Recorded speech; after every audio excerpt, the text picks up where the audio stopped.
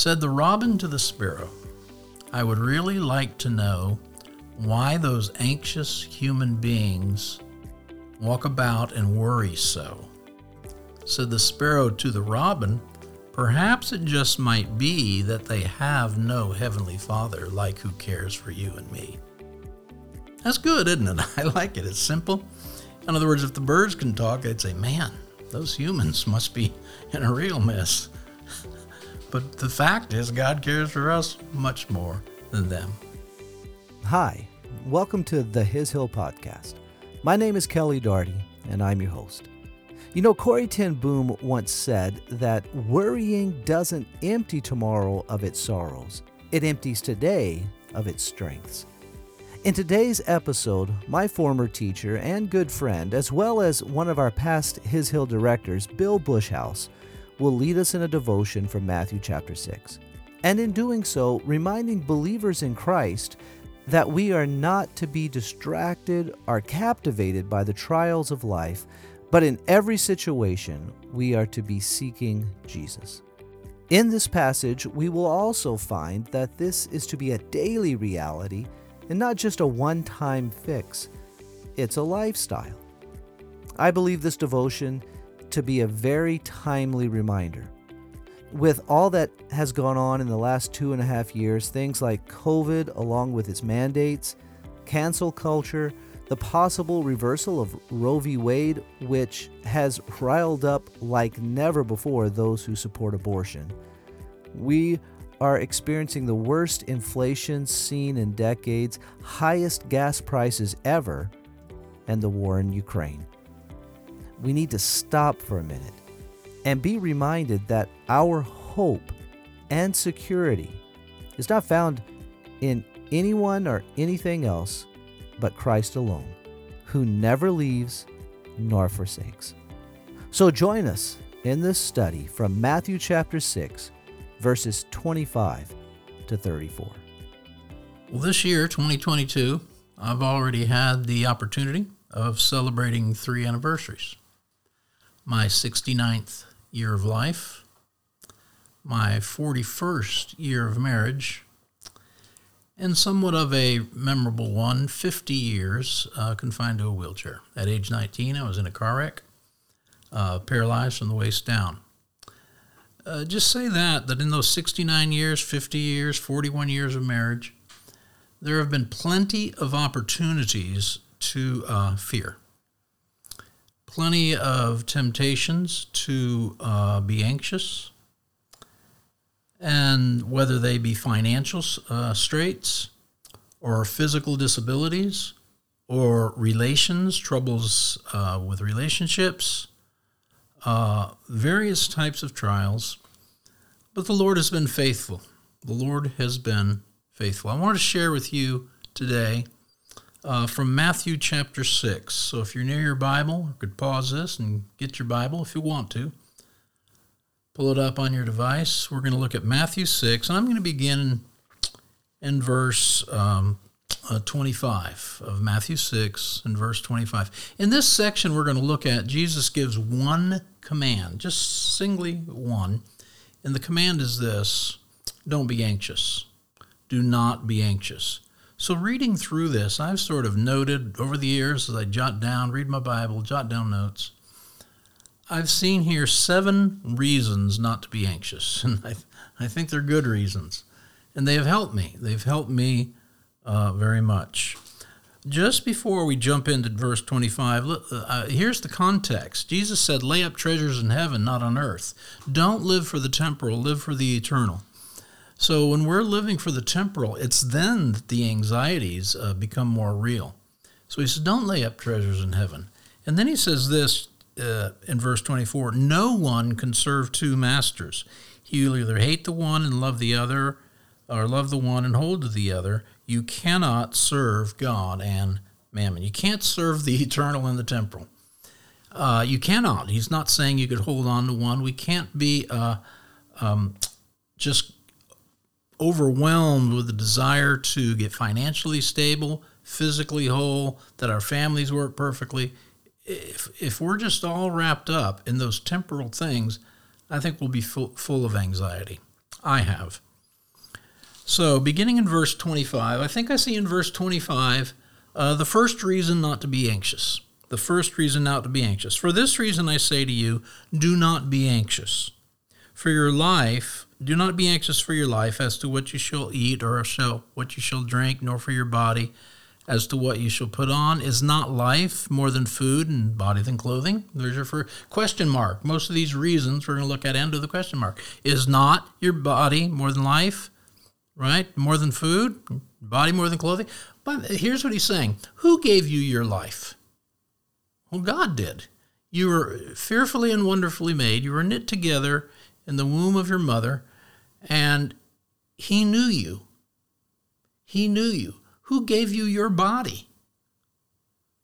With all its frailties, all its skills and abilities, God did. Well, listen, is the one who gave the body not going to give you the clothing for it? Is the one who gave the life not going to provide for it? That's silly, isn't it?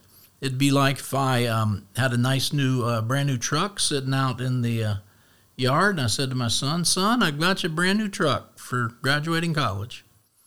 He said, oh, Dad, thank you. And I said, but I'm not giving you the keys. I'm just, no. What good is it? The guy who gave the truck, he just wants to give. He's going to give the whole thing, right? God who gave the life is going to take care of that life. God who took care of the body is going to clothe that body. That's a great reason not to be anxious. He's already given you the greater gifts. He'll give you the lesser ones. In verse 26, I see reason number 2.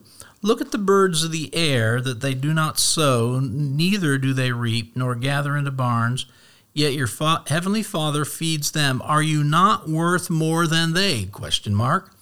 And the answer is what? Yes. God, our heavenly Father, values his children more than all creation. More than all creation. God is good and God is sovereign. He's working all things together for our eternal well-being. We're of much more value than the birds. And I'll do this because I live in a nice little place. I'll sit out and watch the birds and think, man, it's amazing. They're beautiful.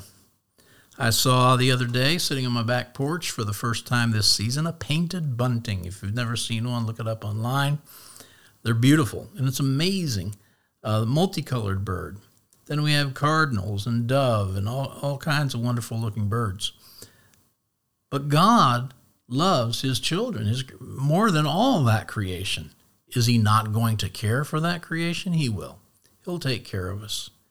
He really will. I've had financial troubles as an early young Christian before I was married, and those were pressures. Those were real, genuine pressures. But the Lord was gracious to begin to teach me at an early age as a Christian that there's no reason to be anxious. There's no reason to be anxious. So let's keep moving on here. I think verse 27 is our third reason not to be anxious. And why are you and which of you by being anxious can add a single cubit to his life? ? Right? He's asking you, he's quizzing us, he's interrogating us and asking us, in this sense, here's the thing, worry can't change a thing. Which of you, if you're 5'10" and wish you were 7 foot so you can play in the NBA, well, worrying about it isn't going to make you taller, right? Me worrying about I'd like to get up and walk, or I'd like to, go out and run. Worrying about that isn't going to make it happen. Worrying cannot change a thing. Worrying can only worsen the situation in that you're all confused. We become anxious. We go to various degrees trying to accomplish what we cannot accomplish, and we get filled with anxiety. Which one of you, by being anxious, can add a single cubit to his lifespan? I'm worried about when I'm going to die. Well, you can't change it. You can't change it. So these are good reasons, aren't they? They're rational reasons. They're reasons that the Lord Jesus himself gives, undergirding that singular command, don't be anxious. Don't be anxious. The fourth reason not to be anxious from this passage is Matthew 6, verses 28 through 30. And he says this, "And why are you anxious about clothing? Observe how the lilies of the field grow. They do not toil, nor do they spin. Yet I say to you that Solomon in all his glory did not clothe himself like one of these. But if God so arrays the grass of the field, which is alive today and tomorrow is thrown in the furnace, will he not much more do so for you, O men of little faith?" This is very similar to the birds of the sky reason, but there's a big difference here. By the way he ends it, he says, "You, O ye of little faith, O ye of little faith." You look out there and the grass grows, and the grasses around here, I love wild grasses. They grow and they give these beautiful purple blooms, purple seeds, and the wind blows and these large fields of grass wave, and 2 weeks they're gone. And if God can make something so beautiful, so wonderful, so essential to the, at least in our place, to the livestock, and then takes it away in just a matter of months or weeks in some cases, the temporal he cares for, how much more the eternal? The eternal God, who is creator of all, is intimately concerned for all his creation. When Jesus says, "O men of little faith," he's giving us an entry-level unbelief, right? Just flat out unbelief. Why are you worried? I don't believe God will care for me. I mean, look at the root, look at the heart of a thing, and we have to say, I'm afraid, I'm anxious, I'm worried, because I don't trust I have a good father, I don't trust I have a good shepherd, right? All these things. Will he lead me? Will he guide me? Will he provide for me? Questions upon questions that the evil one puts into us and that our own mind comes up with.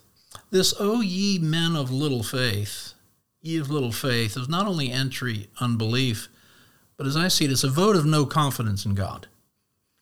It's a vote of no confidence in God, saying, no, I don't have confidence. Because faith is confidence, right? Confidence in God. O ye men of little faith, O ye men of little confidence in God. Why can't we trust him? So don't be anxious. Don't be anxious. Our next reason not to be anxious, I think it's number 5, is found in the first part of verse 32. It starts in verse 31, but the reason is in verse 32. Do not be anxious. There's the command again in verse 31. Do not be anxious then, saying, what shall we eat, or what shall we drink, or with what shall we clothe ourselves? And here's the reason not to be anxious. Ready? For all these things the Gentiles eagerly seek. Stop. Wow, what a rebuke. He's saying, you are a Christian. You're testifying or trying to testify to the world that you have a heavenly Father who cares for you. You're testifying that the world that you have a Savior, Jesus Christ, who gave himself up for you, who now dwells in you even, and you are saying, I don't know if he cares for me. That unbelief, that behavior is not reflecting the testimony of a Christian. It's what characterizes the Gentiles, the unbelievers, right? In that culture, in that time, the dogs, right? That's how unbelievers think. That's how unbelievers go about their lives. Always anxious, always worried. These things the Gentiles eagerly don't. I'm going to hold off at the end of verse. I'm going to go on. Our next, number 6, our sixth reason not to be anxious, in verse 32, the end part is really one of my favorites. All these things the Gentiles eagerly seek, for your heavenly Father knows that you need all these things. You see, God's not ignorant. God's not blind. He who made the eye can see. He knows. He leads our path. He guides our path. He scrutinizes our path according to the Psalms. He knows our sitting down and our lying up. He knows more about it than we know about us, and he is intimately acquainted with all of our ways, intimately acquainted. And so God knows what you need. You think you need a spouse? Well, God knows that. Don't worry about it, right? Why? If you're still single, use the time to seek Christ. Know Christ. Don't seek a spouse. Don't think that's going to make you whole. You need to be separated from one, you imagine? That's a lie. It's not going to make you happier. You need a better job. You need to have this healed or that healed. Whatever it might be, you need to move. None of that is true. If it is true, God knows what you need, right? God knows what you need. He knows that. And our Heavenly Father will provide. One of his names in the Old Testament, as we know, is Jehovah Jireh. God is my provider. God is my provider. So your Heavenly Father knows that you need all of these things, that you need all of these things. I'm going to skip verse 33 because I want to leave you with the positive admonitions. Okay, what do we do if we do not be anxious? What do we do? So I'm going to skip on down to verse 34. I'm going to look at the seventh reason not to be anxious. Seventh reason not to be anxious. Therefore, do not be anxious for tomorrow will take care of itself. Each day has enough trouble of its own. At least we can say amen to that last sentence, right? Each day has enough trouble of its own. The reason we should not be anxious is that anxiety gets our eyes off the present and into the future. When we begin living in the future, over which we have no knowledge, no control, nothing, then we become anxious. And we not only become anxious about the future, we mess up the present. Because we cannot exercise faith, we cannot walk by faith when we're not trusting God for tomorrow. Does that make sense? In other words, if we're walking by faith, the faith is always in the present tense. Faith is in the present. I live my life today. Take up your cross daily and follow me, right? Take up your cross daily and follow me. But if today I'm anxious about tomorrow, or fearing about what may be the consequences of yesterday even, I miss the present. And it's only the present that you have. It's only in the present that you can obey Jesus Christ, manifest the life of Jesus Christ. Only in the present. And that's the beauty of the Christian life, really, is that day by day, moment by moment, I can yield my mind, will, my emotions to the Lord Jesus Christ. And at the end of that day, say, it was not I, but Christ. So there's your 7 reasons. 7 reasons not to be anxious. Let me review them real quickly. The first reason is in verse 25. He who gave the life will sustain both. He who gave your life and your body will sustain them. Second reason in verse 26. God, our Heavenly Father, values his children. God is good and sovereign. He's working all things toward our eternal good. Verse 27, third reason not to be anxious. Anxiety won't change a thing. It'll only mess you up. The fourth reason is found in verse 28 through 30.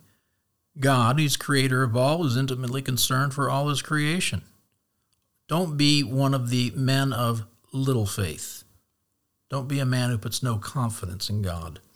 The fifth reason not to be anxious, found in the first part of verse 32. Excessive concern for the temporal is characteristic of an unbeliever who has no heavenly Father to care for them. And then the sixth reason is God is well aware of our need, second part of verse 32. And then the seventh reason not to be anxious is in verse 34. Anxiety gets our thoughts off the present into the future. Okay, with Kelly's permission, I'm going to quote a little poem. It's a funny little poem, but I like it, and I remember it. And it's on one of those plaques there that are laying down, but I've got it memorized. Here's how it goes. Said the robin to the sparrow, I would really like to know why those anxious human beings walk about and worry so. Said the sparrow to the robin, Perhaps it just might be that they have no heavenly Father like who cares for you and me. That's good, isn't it? I like it. It's simple. In other words, if the birds can talk, they'd say, man, those humans must be in a real mess. But the fact is, God cares for us much more than them. Here's what we want to do now. We want to shift gears a little bit. I want to give you three positive things. What do we do then? How do we correct this? The first is right here in the text. It's in verse 33. But seek first his kingdom and his righteousness. There's a command, right? There's a positive command. Negative command, don't be anxious. Positive command, seek first his kingdom. In the simplest terms, there's present and future realities to the kingdom of God.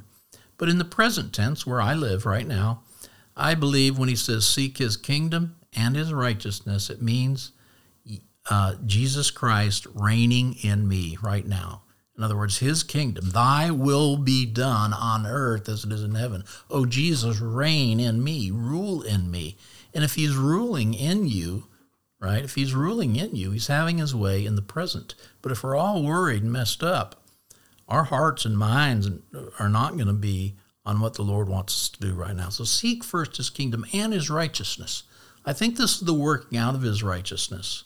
Not the positional righteousness that we all have in Christ, but the working out of that, right? Seek his righteousness. Seek a life that manifests the very righteousness of Christ that is yours through him, right? For if anyone's in Christ, they're a new creation. He made him, Jesus Christ, he made him who knew no sin to be sin on our behalf that we might become the righteousness of God in Christ, right? In Romans 8, it says that you are no longer in the flesh, but in the Spirit, that the requirements, the righteous requirements of the law might be fulfilled through you. So we're not lawless people, so we seek his kingdom and his righteousness. We seek to do the will of God through us today. I'm seeking that. I want that. Lord, I delight to do thy will. I delight to do thy will. So the first thing is seek. Seek first his kingdom, his righteousness. You do that by listening to God and his word, by being with God's people, by calling upon the name of the Lord, by finding a good community. By that I mean a church community where you trust the pastor, his leading, his doctrine. But seek first his kingdom. Seek first his kingdom. The second thing is found over in Philippians. I want to go to 1 Peter first. 1 Peter chapter 5. I'm going to take a second to turn over there. But this has to do with humility. It connects our anxiety with humility. And the more I thought about it, the more I think I saw the connection. He says this in verse 6 of chapter 5. 1 Peter chapter 5 and verse 6. Humble yourselves, therefore, under the mighty hand of God, that he may exalt you at the proper time. Casting, right? Well, in other words, you could read it this way. Humble yourselves by casting. How do I humble myself, Lord? What does this mean when I say humble myself? Humble yourself by casting all your anxiety upon him because he cares for you. Isn't that amazing? To me it is. He connects anxiety with pride, arrogance, lack of humility. Well, why is that? Because who is God when I quench the Spirit? Well, I am. I'm saying God doesn't care for me, and I'm putting myself, my mind, my thoughts, my meditations, I'm putting them above God, which is the very definition of pride and arrogance. But he says, humble yourself. Just bring yourself under God and stop worrying. Listen, casting all your care upon him. Why? Because he cares for you. In fact, my New American Standard says, cast all your anxiety upon it. All your anxiety. And leave it there. Don't reel it back in. So this is a great admonition, isn't it? To humble yourselves. Think of it this way. I am being arrogant if I am anxious about what I think God may or may not do. Because I'm saying he doesn't care for me. So, first thing, seek ye first the kingdom of God and his righteousness. Second thing, humble yourselves under the mighty hand of God. that he may exalt you in due time. Who knows? The very thing you're anxious about, he may want to do for you. He may want to do for you. I remember once my little daughter, Emma, we all got up from a nap, and Ellen had made some chocolate chip cookies, and she made them mainly for the children. I indulged myself, of course, also. But I came out there, and she rarely did this, but she just sort of threw a little fit, I want a cookie. And I looked at her, and I was probably a little sterner in those days, and I said, Emma, you're not getting anything with that attitude. Well, the very thing she was fussing and anxious and demanding was the very thing her mother had prepared for her and I desired to give to her. But with that attitude, could I reward it with a cookie? A simple example, but I think it. I think it's a good one. I think it's a simple one and a good one. And finally, turn over to Philippians chapter 4. Yeah, that'll be a good one to end with. So seek first his kingdom, right? Humble yourself under the mighty hand of God. But in Philippians, it tells us this. You're familiar with the passage. Philippians 4, verses 6 through 7. Philippians 4, verses 6 through 7. Great command here. Listen. Be anxious for, you fill in the blank. You know the answer, don't you? Be anxious for nothing. Be anxious for nothing, but in everything, by prayer and supplication, with thanksgiving, let your request be made known to God. There it is again, very similar. It says, don't be anxious for it, pray about it. Ask God. Again, the very thing you're anxious about, he may want to do and give for you. The very things he's laid on your heart are the very things he may want to do, but he may be asking you to wait. Just wait. Wait on the Lord, trust his word, be patient. But don't be anxious. Don't be anxious. So if we can, I think it is through this prayer, like it says, but by prayer and supplication. I think that's, for me, very similar with casting your cares upon him. But listen, what happens when that happens? Well, the total opposite of anxiety. And the peace of God, which surpasses all comprehension, shall guard your hearts and your minds. Your hearts and your mind. Boy, that's where anxiety exists, isn't it? In your hearts and your minds. So the negative command that we looked at, the abstain from command, the prohibition, if you please, from Matthew 6 was don't be anxious. Don't be anxious. The recommendations, the commands that our Lord Jesus gives to be the cure for this, if you please, the cure is seek ye first his kingdom. Let Jesus Christ rule and reign in you. And secondly, humble yourselves under the mighty hand of God, that he may exalt you at the proper time, casting all your care upon him because he cares for you. He cares for you. Don't be so arrogant as to think he doesn't, as to think you got to take matters into your own hands. And then finally, again, from this great passage in Philippians, be anxious for nothing, but in everything by prayer and supplication with thanksgiving, let all your requests be made known to God, and the peace of God, which surpasses all comprehension, shall guard your hearts and your minds in Christ Jesus. I just want to take a second and pray for you all. Heavenly Father, I don't know who's listening or will listen, but I do believe that whoever that might be has needs, because we all do, and that there is something they're anxious about, or something they're tempted to be anxious about. I pray, Father, that you would strengthen their hearts by grace. I pray that you would work within them by your Spirit the supernatural strength to be able to cast their cares upon you, seek your kingdom, seek your rule and reign in them, and that they would just be able to pray this through and come to your peace, Lord. I pray that nothing would rob them of your joy, of your peace, and your rest.